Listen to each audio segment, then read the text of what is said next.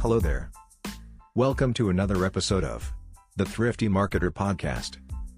Today, we will be chatting with Brian Kramer, co-founder of H2H Group of Companies. Brian is a renowned business performance coach, global keynote speaker, executive trainer, two-time best-selling author, TED speaker, Forbes contributor, and former CEO of a Silicon Valley global marketing agency. In his business performance coaching, Brian teaches speakers, executives, and entrepreneurs how to up-level their storytelling and create more business opportunities through the H2H method. Let's listen to Brian Kramer.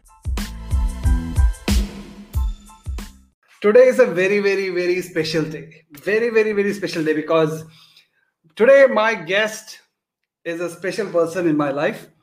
There are a couple of people whom I consider mentors. Even if they don't know they are my mentors, but I consider them as my mentors. By mentors, what I mean is I try to emulate them, what they do in their professional life, personal life, how they are with their family, what kind of work they do, what kind of persona they carry. I try to copy them. I try to imbibe their values. One of them is Mark Schaefer. He is my favorite person. Number two, the second award is Mr. Brian Kramer. So today I have Mr. Brian Kramer with me. I'm pretty sure everybody knows him, but still I need to do an introduction of him. He's one of my favorite people and he's a fantastic human being. So he is a renowned business strategist, a global keynote speaker, executive trainer and coach, two-time best-selling author and Forbes contributor. He is the former president and co-owner of Pure Matter, which is a Silicon Valley global marketing agency since 2001. The main highlight, one of the highlights of his career, he sparked the H2H, which is the human-to-human movement that set out to humanize business through simpler communication, empathy, and celebrating our imperfections. He is known as Zen Master to Digital Marketers by Forbes. He is also named as top 3 thought leadership speakers you don't want to miss in Forbes and top 100 most influential people on Twitter by Business Insider. He teaches speakers, executives, and audiences how to level up their storytelling and how to be more compelling and clear. And he is a fantastic author. His first book, There Is No B2B or B2C, it's H2H, Human to Human. It rose to the #1 spot in business books on Amazon in its first week. His second book, Shareology, How Sharing is Powering the Human Economy, again published by Morgan James, made to USA Today's top 150 book list the week of its release. So I can keep on telling the things he has done, but without further ado, let me bring him on. Hey, how are you doing? Oh my God. Is my lip bleeding or how's it going? Going good, Brian. So thank you so much for having me on and for the wonderful introduction and for everything that you just said. And I'm so excited because this is the first time that we actually are speaking.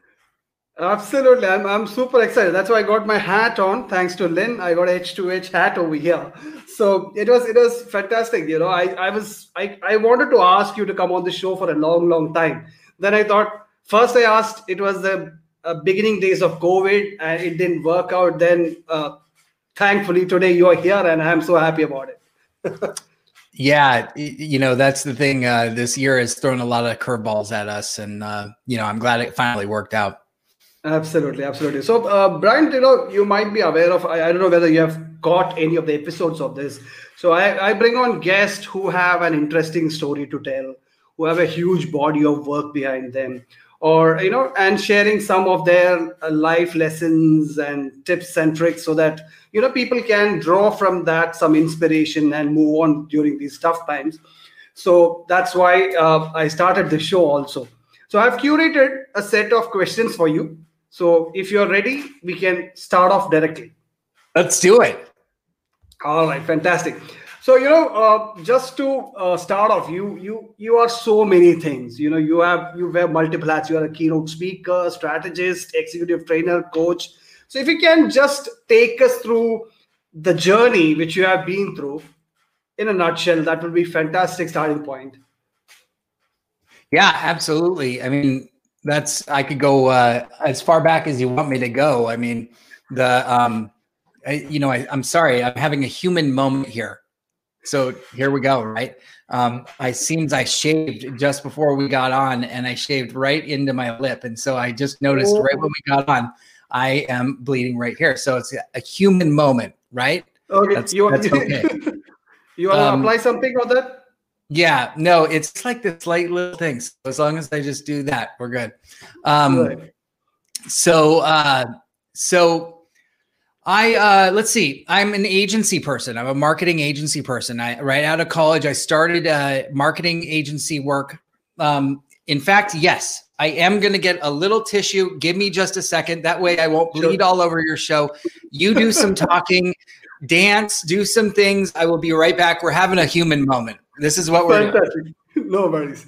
All right, guys. So I'm going to ask a lot of questions to Brian about his books, mainly H2H movement, etc., etc. So there are so much of good questions which is going to come in. So just hang on. He's having a human moment and he's back. I'm back. I'm back with my tissue. So we'll be doing this every 5 minutes. So anyway, I am an agency guy. So I started my career. I actually studied marketing, communications. I am public relations with a minor in Japanese. I thought that I would be going into. Hey, Brad. I thought that I would be going into international studies. I didn't. I went into. Agency life because I grew up here in San Jose, California. My parents still live 2 miles away, and I ended up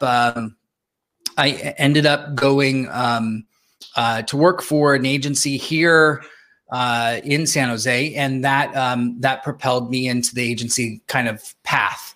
And so from there, I actually ended up helping agencies to start building internet websites that back when websites were just getting started. And so they didn't really know how to do that and what that entailed. And so it was like merging programmers with designers and like, how do they work together? And it's not actually what I studied. I actually did that on my own in college, and they liked that I had done that. So I brought that into the mix. So later on, all the way down my path, I had grown into that role.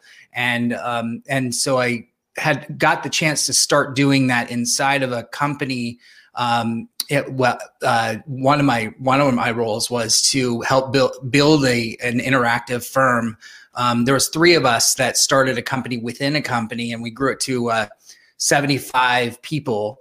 And it was really, really cool because I got to do it with somebody else's money. So that was kind of neat because on their dime.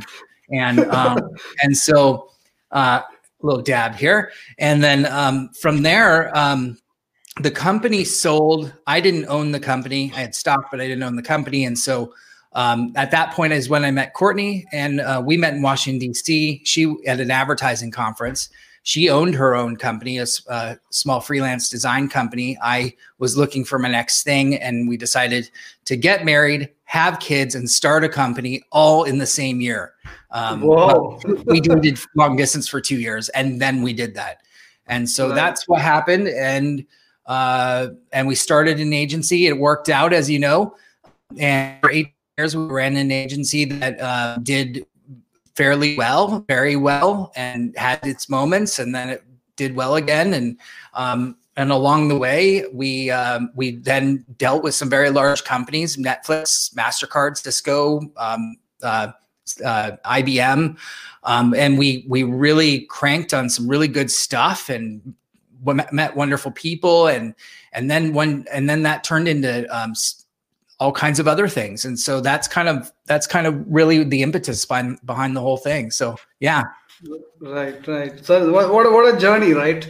Going back those memory lanes, such a fantastic, long journey, I must say. Right. So, I since you are here, you are the father of this movement. So we have all heard about B2B, B2C, and then you brought up H2H. So what does H2H mean, and how did that movement start, or what triggered that? Yeah, that's a good story too. I was standing, so we were talking about H2H a lot at Pure Matter over the course of Pure Matter, human to human. And so that wasn't a new concept when I talked about it when it came out. It was a new concept to everyone when they heard it. And also they had, lots of people had said it before, to either to themselves or, maybe in small circles. When I say lots, I mean like in a smaller group of people. I just was the person who am lucky, as I'm bleeding all over myself, I'm the person who am lucky enough to have popularized it, if you will. And so what happened is I gave a keynote speech at Bloomberg West to a marketing executive audience, and they were a social audience. And I had been speaking at that time for a good year, building my personal brand and creating a good social media background. And a lot of people had in that audience had a good following as well. So it was just the right kind of mix of people at one spot, right place, right time. On the screen behind me there's no B2B, B2C, it's H2H, human to human. And the moderator made me go back a screen. It was in the middle of the presentation. And I leaned over, and he asked me to go back. I leaned over and I went like this, and he took a picture, and everyone else then started taking a picture. And then that picture went on they all posted it all over the place. And that got, I think, about 120 million impressions in the next 24 hours on everywhere on the internet. And so that kind of launched what then marked the next thing that we needed to do, which was to get a book out, because a lot of people were saying, well, what does this mean for the social media at the time? Social media was new on the scene, or newer.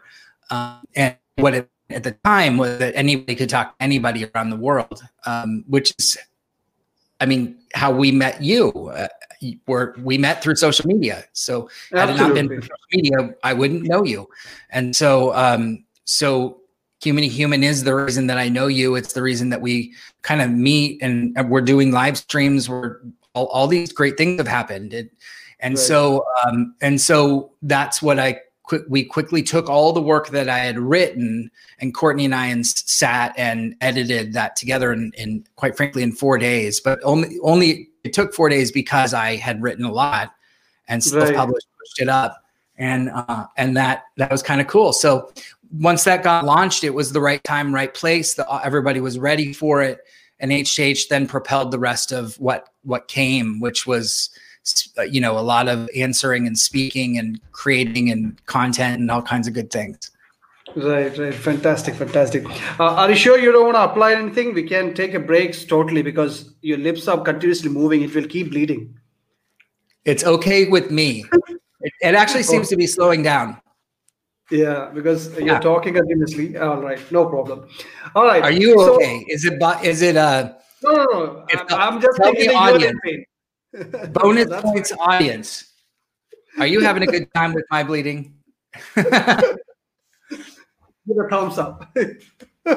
All right. So, Brian, my next question will be, when it comes to H2H, one of the main, features or characteristics which we talk about is empathy.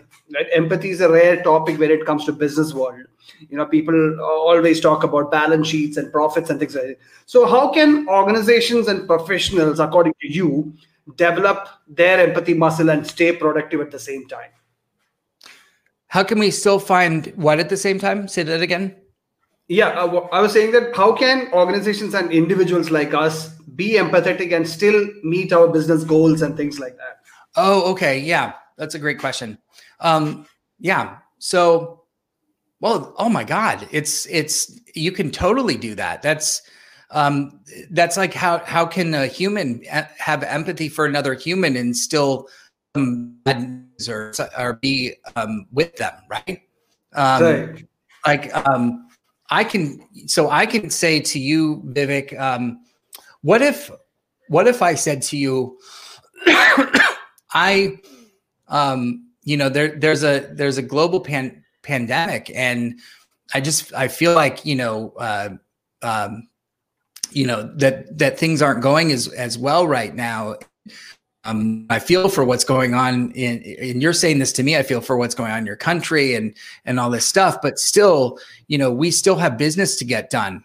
We still have to get things done. We still have to move forward together on this one project, and we still got to move forward. So let's have empathy. Let's talk about it. Let's make things move forward, but let's do that together in a way that honors each other. So, let's get on the Zoom, and for the first 5 minutes, let's talk together and let's talk about what's going on in the world. Let's have that out. And then let's move forward on the project together instead of hiding it, instead of skipping it over, That's how it's done. It's done with an openness and having empathy for each other by having conversations and dialogue, but doing it in that manner. That's having empathy is opening up in dialogue with another person and saying, how are you doing? But it's doing it in a level 3 listening. It's actually, when you say, how are you doing? You're actually asking them, how are you doing? You're not you're not just saying like, how are you doing? And then you're like looking around the room at something else. Absolutely. Got it. Absolutely. All right. So, other thing is, we all talk about H2H. In H2H, we talk about communication a lot. So how critical is communication in creating H2H philosophy? And also, what are some of the top tips, if you can give, for leveraging simple and open communication for organizational growth? A good one. Okay, so simple communication is so a lot of times, like when we make things complex, look at what you're writing. Look at what you're writing. Go into like a document that you've written. Just pull something up and look at the words that you're using. I do it all the time. Vivek, look at what you're writing. Open up a document and just look at it and just look at the words and go, is that word going to make sense to someone, or is that jargon? Is that the jargon that a company uses inside that we are all used to, but nobody else out there is used to? That's the stuff that we're talking about. That's the complexity. So that's what we do in companies. We make up our own jargon and we make up our own words, or we use words that make sense to us more. And we have to get away from that. We need somebody who's going to be like the customer on the inside, somebody who's going to call us on our bullshit and is going to say like, we need a word that actually makes sense to them. Right. Yeah, that makes sense. Because sometimes we only consider our vocabulary and the kind of words which make sense to us, but forget about what the audience is going to think about it. All right. That's good. So now I want to talk about one of your books, your first book, which is There Is No B2B or B2C. It's H2H. It's an Amazon bestseller. What are the key takeaways? If somebody hasn't read it, what are the key takeaways from that book, if you can remember? If I can remember H2H, oh my God, it's only something I talk about every day. Well, the key pillars of H2H are simplicity, empathy, and imperfection. So you have a little fun with that. Simplicity. What company to you, Vivek, represents simplicity? For me, one is Apple. Yep. Apple. And if I have to think about other companies, I think one other brand which I can think of is Burger King. Yeah, okay. So, those are the companies. Do you guys have In-N-Out Burger there? No, we don't have. No, probably not. Yeah. In-N-Out Burger has 3 things on their menu. Okay. And get more simple than that. And it's kind of funny when I'm standing behind somebody at In-N-Out Burger and we've been in line for like 10 minutes, and then we get up to the front and they're like, they're like, okay, come on up. And they're like, oh, I can't decide. I'm like, you've had 10 minutes, 3 things. You want cheese or not? You had 10 minutes. Come on. So anyway, I think you hit on the head with like Apple, Burger King. Right.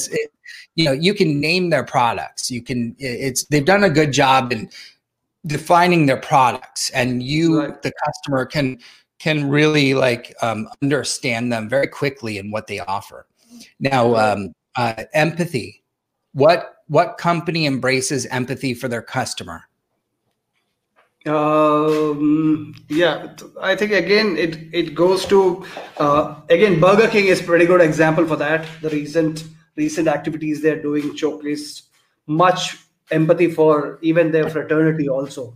So that's one brand which I can again, Burger King itself, they were promoting other brands recently. Their competition, it's not always go for Whopper, try McDonald's, etc., etc. So it's too much. Well, it's a kind of an example which companies are not showing for the customer, but their competition also. So that is one good example I can think of right now.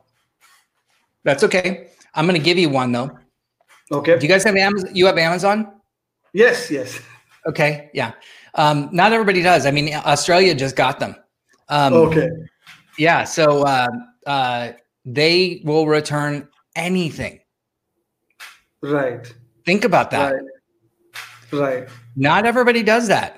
Local stores, unfortunately, and I hate to, I give back to local stores, so I'm not trying to bag on them, but they, a lot of them have restocking fees. So when you take back anything, that's a huge thing. They have empathy for their customer. They don't argue with it. They just take it back. That's huge. Right. I can go in. I can spend an hour on empathy, so we won't do that.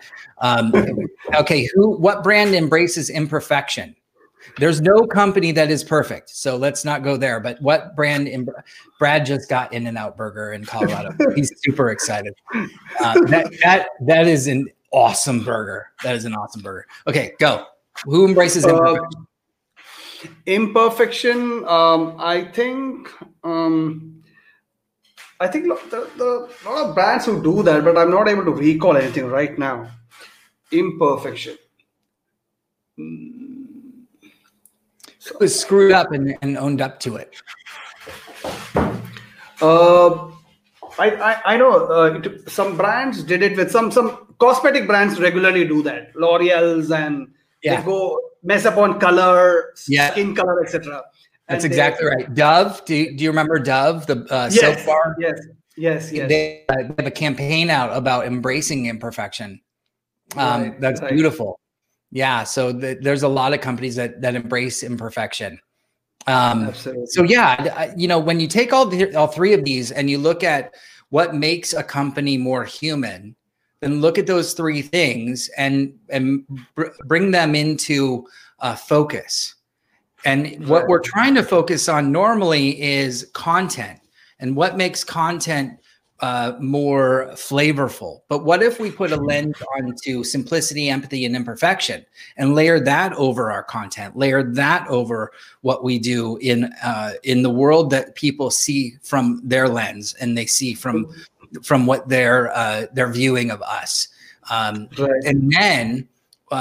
then now when you take a brand and you look at it from all simplicity, the imperfection, it's very hard to find a brand that's all three. You had a hard enough time coming up with a brand for each one. Yeah. Now, if you take a brand and try to find two, that's harder. Now, if you take a brand and find all three, that's even harder. Yes, right? Absolutely. So think about that. That's why I think companies need to spend more time on this question than they do on the questions about how are we going to market, how are we going to sell, how are we going to create, more generate leads. Try to be more human, and then generate from there. So anyway, that's what I would tell you is most important about the book. Absolutely. I'm pretty sure. I think I have read the book once, and I will get to it again. And yeah, I was reading one of the reports from Gartner today. It's saying that the same points about empathy and all that, because pandemic has shifted everything for CMOs across the globe, across industries. They are now struggling how to connect with customers on a very more personal level. Their spending habits have changed across the economic slabs. Rich people, poor people, middle class, everybody's buying preferences have changed. So it's time to become more empathetic. So that was the crux of that report. All right. Oh, that's cool. Right. So my questions, because when you agreed to come on the show, I was not so sure what to ask you, to be honest with you, and I wanted to cover so much. So I have just crammed in a lot of questions which I wanted to put. If I meet you personally, I would have asked you that. Oh. Right. So my next question is, you are one of the leading executive coaches, and I have heard lots of people talking about how you have touched their lives and changed their lives. So can you share some of the life principles you recommend to people every day, especially during times like these? Sure. Yeah. Well, during times like these is the biggest one, because that's there's so much to cover. The biggest one that I would say is it's over self-care. Right. Self-care is huge right now, and it's kind of funny because it's really interesting that we're all home, and for me to say self-care while we're home, it's like, well, I'm home. Isn't that enough? Isn't self-care enough if I'm home? And it's not, because we're stuck in our home, and right. But we're not. Self-care means not just taking care of ourselves while we're home, but also what are we doing to ourselves? What's going on in our head? What's the words that we're using? And what do we wake up with? What is the process that we're using throughout our day to keep track and take care of ourselves? What is the process to take care of our health? Where are we looking to make sure that we have time with our family? I know you have an awesome son who just had a birthday. Happy birthday. Thank you so much. And it's the self-care that matters the most right now. And how we do that, I have my 5-minute journal that is my lifeline. I do 3 minutes three things in the morning that I want to accomplish every day, and I keep it really simple every day. Cool. Nice. And things. It's one that I want to do personally, one that I want to do in business, one goal, and then one I want to do with my family. And I just look at 3 things, and if I've done those 3 things every day, then I consider that day a success. And I'm just really easy on myself. And I think that I think we all have lists of 10 things and 15 and 20. And that's fine if you have a separate list for that, because we do have to, business must go on. Right. But I got to focus on those 3 as the main priority. And those are like my critical big things that fill me up. Right. And I got to do that for me. And that's my self-care list. So that's what I do. And health is part of that too.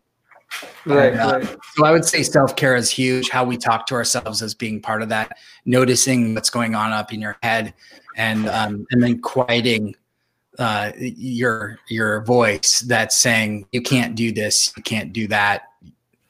You should be doing this, you should be doing that.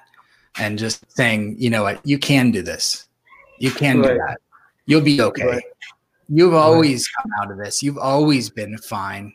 You've always been okay. You've always been taken care of. You've always had a roof over your head. You've always had food. You've always taken care of your family. Right. You'll be fine. Right. Yeah, I think those self-talk is very, very important. I have your affirmation on my phone all the time, which Oh, I use that in the morning and the evening. So yeah, do self-talk. you have it? Do you have it ready? Is it like Yeah, nearby? it's on my keep notes. So I keep it on my notes itself. So here it is. What does it say? It says, "Now I am the voice. I will lead, not follow. I will believe, not doubt. I'll create, not destroy. I am a force for good. I'm the leader. Defy the odds. Set a new standard. Step up." Nice. Nice. So I say that in the morning and the evening, and I try to keep remembering it and repeat it. Right. Oh, That's why I wanted to ask this question to you, especially when you come on the show. Because I know that you follow certain principles strongly in your life. Also, I have your fitness related question coming later. okay. All right. Good. Your second book, Shareology: How Yeah. Sharing is Powering it's all about how sharing economy works and how it provides competitive advantage to individuals and organizations. So, like with the first book, if you can share some key insights or tips from that book, that would be fantastic. Sure. Yeah. That book was, like you said, about what, why, where, when, and how people and brands share. I did a research with over 250 people about what makes people share, why do they share, and I interviewed them across the board and figured out that there's one reason for why they share, and in the book there's a formula for how to share, and boiled it down to what you share is equal to how you are perceived. And so what that means is you are what you share. And what that also means is that if you wanted to change the perception of how you're perceived in your work, business, and life, you can change what you share in an authentic way to create and shift in any direction. And I'm living proof of that, because I moved from being a marketer to coaching people in how to grow their businesses. And I just shifted it took some time, but it shifted what I shared in terms of what I was doing. So you just do time and you can shift what you do. Case in point, a shift in anything that you do in sharing, just a small shift over time is really important. So you want to test and try things, and that's what the book is about, is testing and trying over sharing. Now, when I took all the interviews of over those, all walks of life, psychiatrists and sociologists and CEOs and CMOs and you name it, and put all of their transcripts into word cloud generator, and then about why they share. The number one reason in the word cloud that came out for why they share was connection. And so connection is the number one reason, and human desire for brings us together, which also comes back to what happened during this pandemic, when we had connection taken away from us, when we were putting our, told that we needed to stay home. It's no wonder that now we call it human to Zoom to human, and connection was taken away. But now we need connection more than ever. So yeah, that's what the book is about, is how to then shift in your social sharing and not just social. I covered all kinds of sharing, any kind of sharing, in human sharing, physical sharing, all kinds of sharing. Right. Fantastic. All right. So my next question is a little bit on the business side. So you are the perfect example of, as you mentioned, of genuine human connections. So can organizations, they have immense pressures of profits and performance and all that. Can they rely on genuine human relationships for their growth? Any advice on that? Generating human relationships in what? What I asked is organizations, can they rely on genuine relationships towards their growth, or is it just processes and profits and things like that? Oh, towards their goals. Yes. Yeah. Yeah. I mean, that's what it's all about. I would say community, though. Okay. Community at the center is what I'm focused on. Right. And that's made up of connections, as you mentioned. So yeah, relationships are key in building your business. And we buy from people, it's said all over the place. We buy from people. We don't buy from companies. Right. And so, yeah, the relationships are key, and how we build those up is key too. And one of the things that I think, how we approach people is the difference in how relationships are made. Right. How somebody comes at us is how we accept them into our bubble. And so when somebody comes at us with how their energy presents itself is how we're going to allow them in or not allow them in, and what attracts us to them when we see them and their energy somewhere on the internet or in a social media group or something, and we want to get to know them. And so what you're putting out there on the internet, I think, matters. And so that's where I think what we all want is just to focus on the relationship first, and put business second. And I know that that's hard for most people because there is this desire, there is this need for us to have to support our families, and there's a need for us to create a business pipeline of work coming in. If you're an entrepreneur, if you're an executive, or in wherever you're at in your corporate life, then that changes things a little bit. But no matter where you're at, if you're a living human being and you put people first, you'll live a much better life. Yep, absolutely. Yeah, that's why I wanted to ask this question to you, because some companies you can see by their social media activities and things like that. It's they put a fake kind of image when they're dealing with their community and their community building. We can sense the feeling that they are there for the sale, not to build a community or have empathy for that community, etc. But on having said that, there are brands. For example, one of the brands which I love is Buffer. They have a different kind of culture, different no offices, remote working from day one, achieving good results. So that's why I wanted to ask this question. All right, moving on. Let's talk a little bit about your coaching.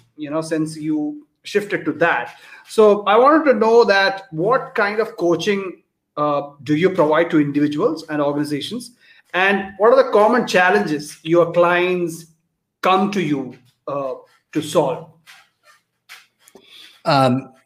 The coaching that I do is with high performing individuals that are looking to grow their business, and they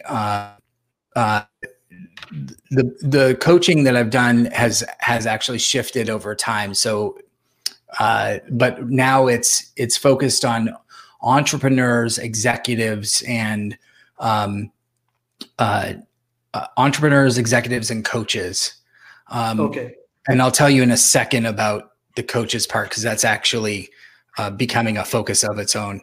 But the private coaching that I've done is actually done extremely well, which I'm grateful for. And that is more one-on-one work that I get to do with individuals on helping them to build their business and themselves. So a lot of the work really comes down to mindset.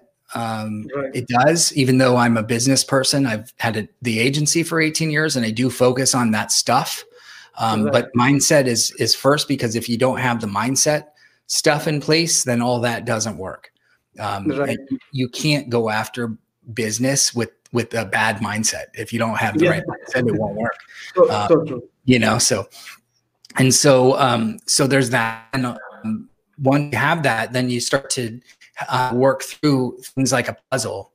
It's just a giant puzzle, like any business, and you've got 1,000 pieces, and you got to start to put together one piece at a time and figure out where the pieces lay. And hopefully you're hiring a coach, because a coach can help to spot where the missing pieces are, where you can't as fast.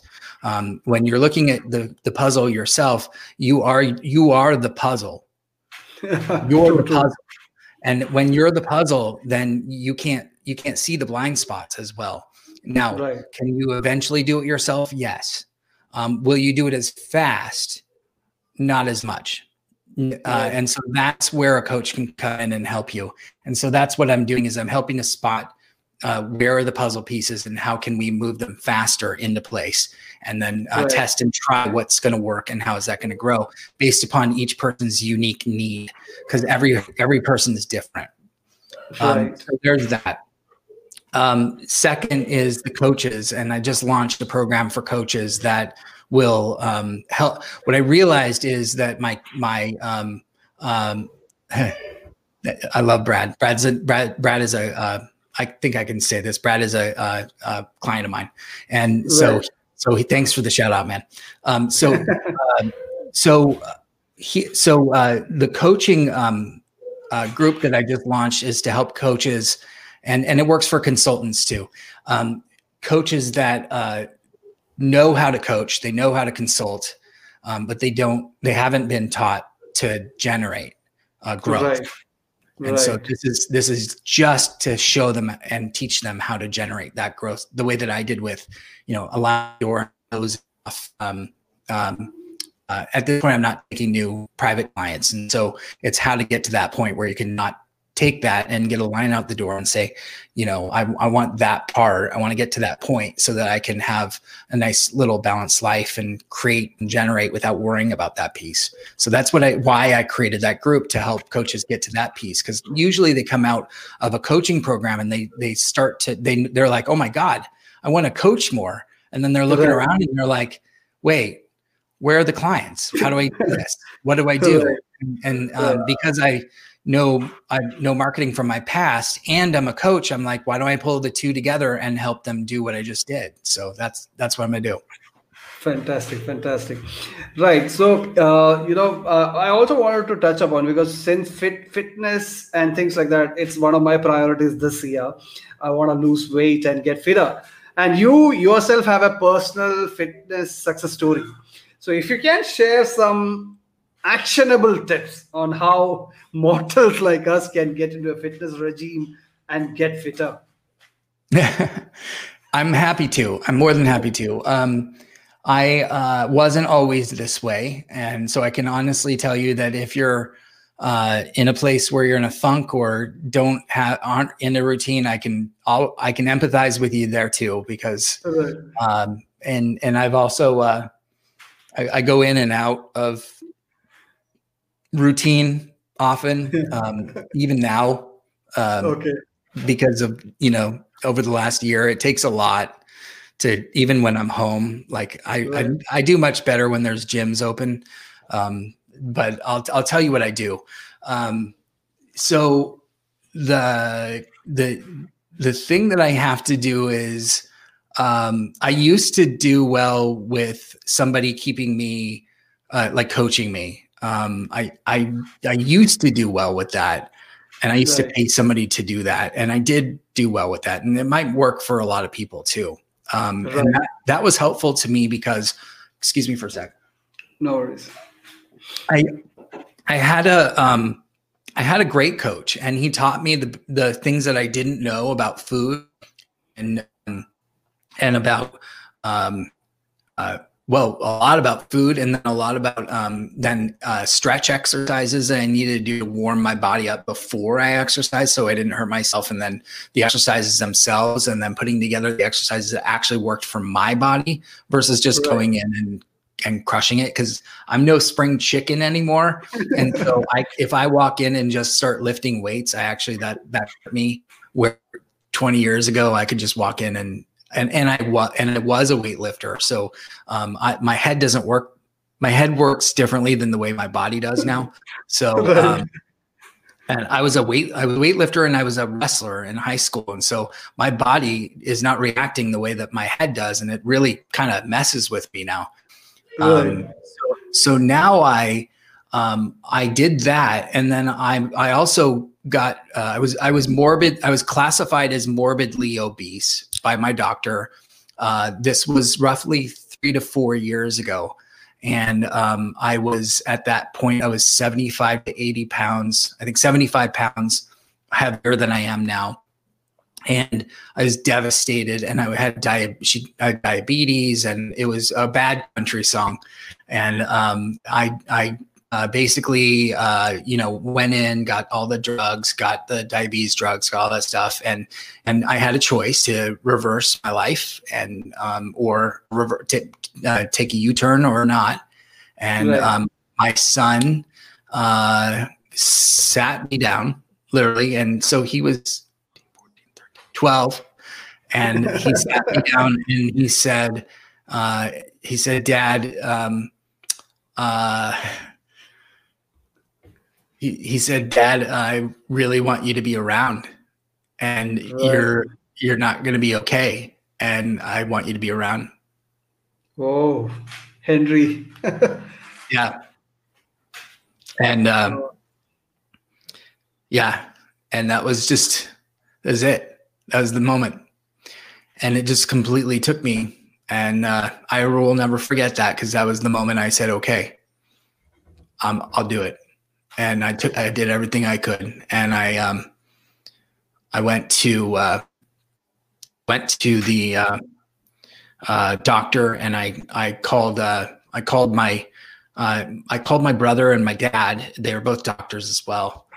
My brother, funny enough, he became a doctor recently at that time, and his focus was on diabetes and obesity. So he put me in touch with a much better doctor. I took control of my health. I took control of, I got on better diabetes drugs, and then I went back in, and to make a long story short, because I know I'm doing a lot of talking here, story short, I took control of how I was going to eat, and my eating was my problem. And so the everyday stuff that you're asking about, it wasn't the workout stuff. It was what do I put in my mouth? And so for me, I had to log my food. So I downloaded the app Lose It. I tracked my food. I made sure I stayed within my goal of my food every day. And I still do that. And that's my main goal. And then I add exercise in later after about 3 to 6 months.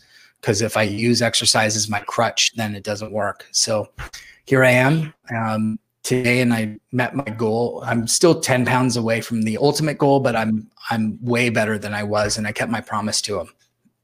Right. That's fantastic. Thanks to Henry for that. Yeah. Right.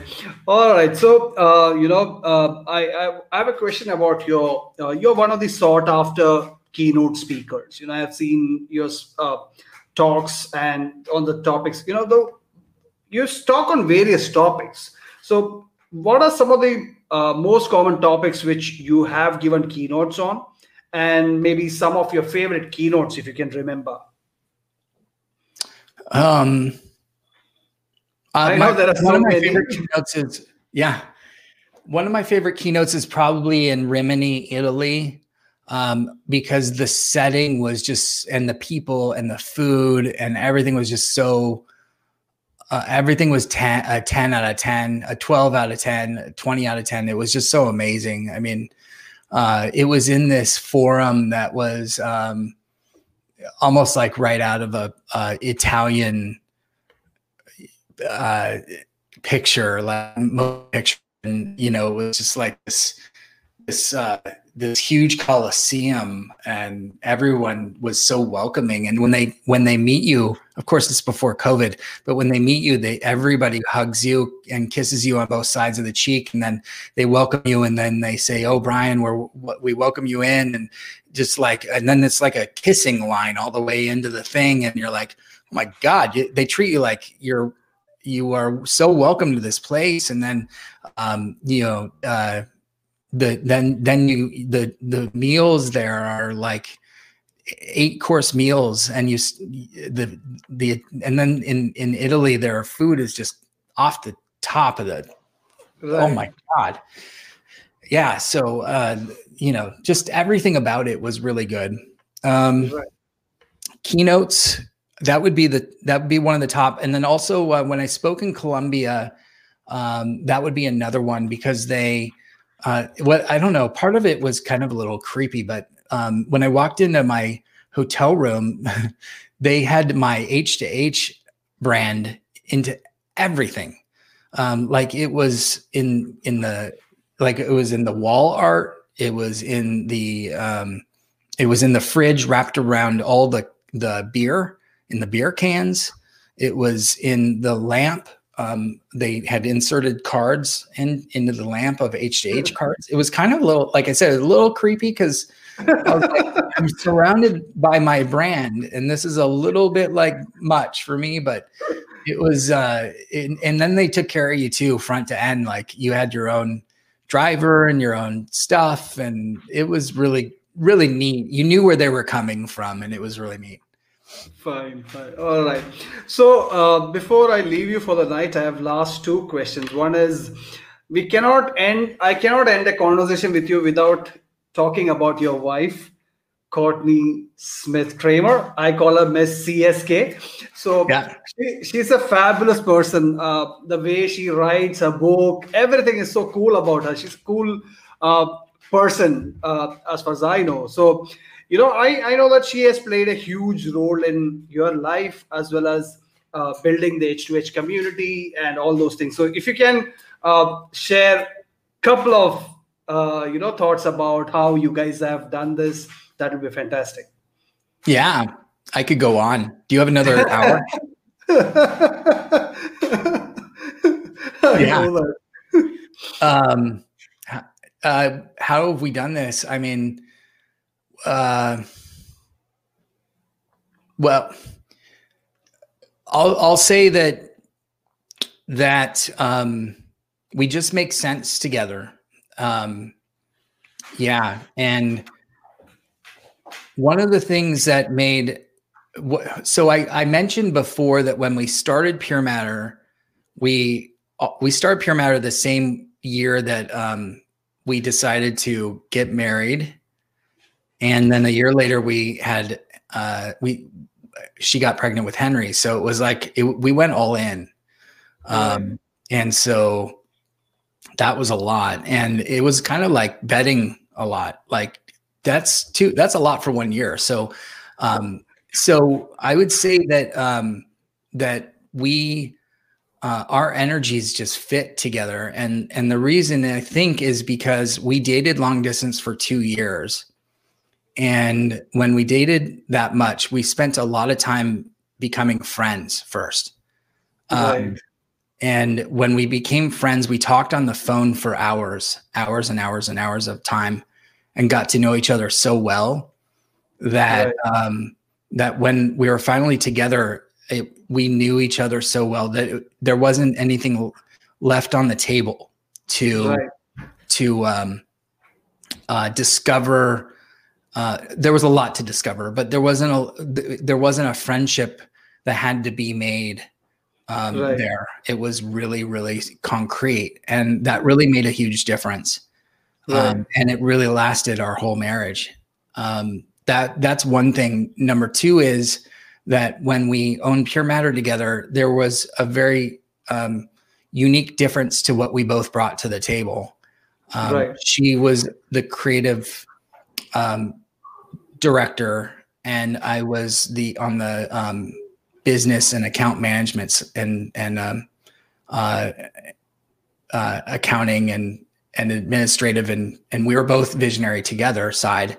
And when it came to one or the other, we just trusted each other with the decision that needed to be made. And it just worked that way. Right. So it was just very much like if it was a decision of creative and art direction, that's what she did. And if I had something to say, she'd listen to it and then, and I just trust if she was going to use it or not. And if she didn't, I knew she had her reasons. And the same thing on the other side. And we really, I can't remember a time that we had an argument at work. Not once, not one time.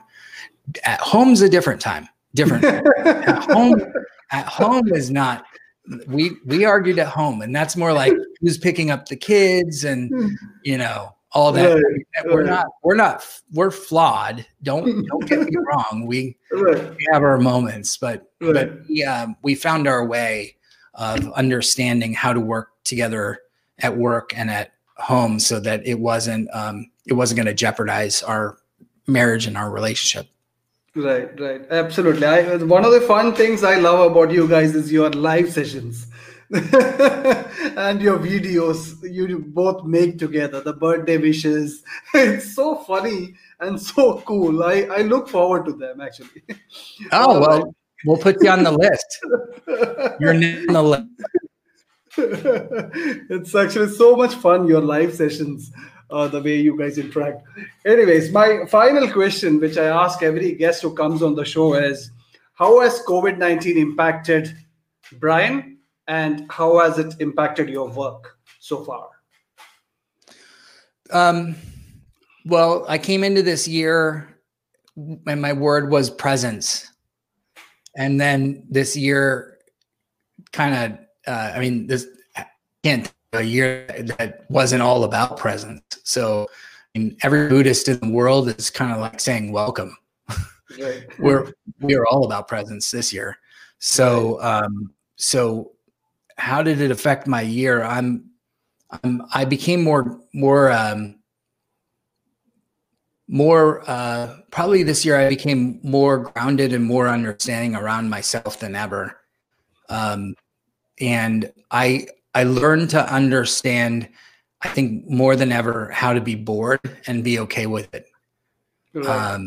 Because there were moments where I actually just kind of like, and that's not to say that I didn't have a lot to do in business, but there are times when, I was picking up hobbies off Amazon to try and figure out, I was painting, I was, trying to create coloring, and I can't even tell you. And then finally I just would I walked a lot, and it was just like trying to figure out what I want. And then finally I just was like, well, what if I just sit and just be, and I'm just okay with that. Right. And I'm just good. And that's okay. And that's kind of a gift when you actually you can't go sit with your friend or call them up and go do something. And you're just like, you know what? I'm tired of just get something off Amazon and figure out a hobby. And yes, I could do that, but what if I'm just going to be, and that's all right. I'm going to be okay with that. So that's the lesson I got, was just, what if it's okay to just be, and that's okay, in a different way than we would have done 2 years ago. Or 3 years ago, where you're just getting a meditation app or a meditation, and you're actually reinforcing it.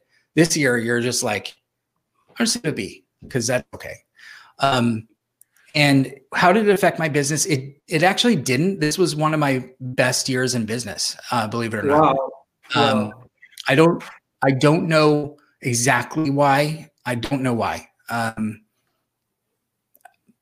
don't know. It was a really stellar year, and I'm grateful for it. And I loved every inch of it. The thing I had to be careful of was Zoom fatigue, because I was on Zoom a lot. And so that's part of the reason why I had to shut off on private coaching and make sure that I'm not taking on too much. So, so that's the thing. And I actually, with a lot of my clients, I ask that we go on audio only, and then we go outside and we go for a walk together, and I coach them while we're walking. And that makes a huge difference. and try that. I mean, it's fun and you get some exercise. I think you get more out when you're audio, you know? Right. All right. Thank you, Brian, so much for this much spending almost an hour with me, and it was such a. I can't express this in words.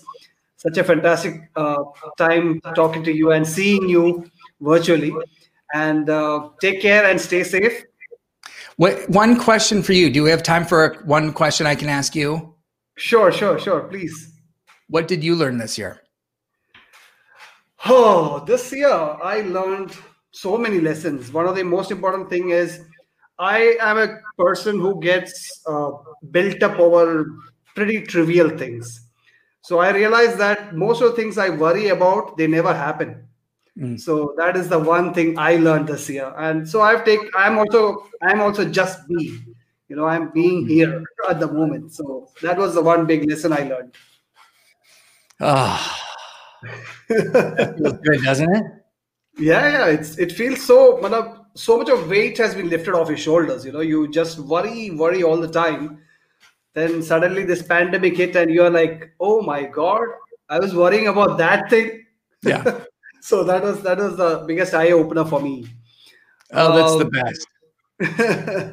Thank you so much, Brian. And I want you to stay safe. Things are still crazy. I am hearing a lot of negative news from the US, and stay safe and say hello to everybody. Henry, Courtney, and everybody. Emerson, yeah. Thank you so much. Thank you as well. I love you, brother, and see you at the H Hub and on the interwebs. And I'm so happy we finally got a chance to really, at least virtually, meet. But one day it'll be a real hug. Yes, absolutely. I'm looking forward to that day, the time I get to meet you. Me too. Me too. All right. Take care. Right. Bye-bye. Talk to you soon. Bye-bye. Bye. All right. So that was Brian Kramer. You can feel the love, the empathy in his words, right?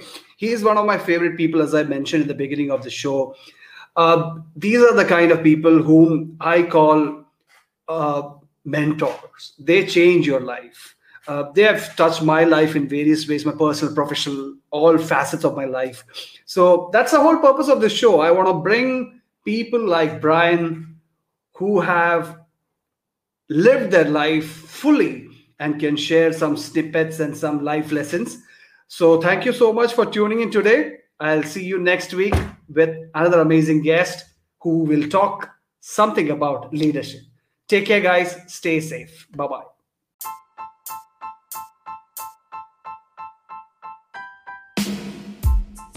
Thank you for listening to the Thrifty Marketer Podcast. For more exciting episodes like these, please follow the Thrifty Marketer Podcast today. Now available on Google Podcasts, Apple Podcasts, Spotify, and Anchor. See you next episode.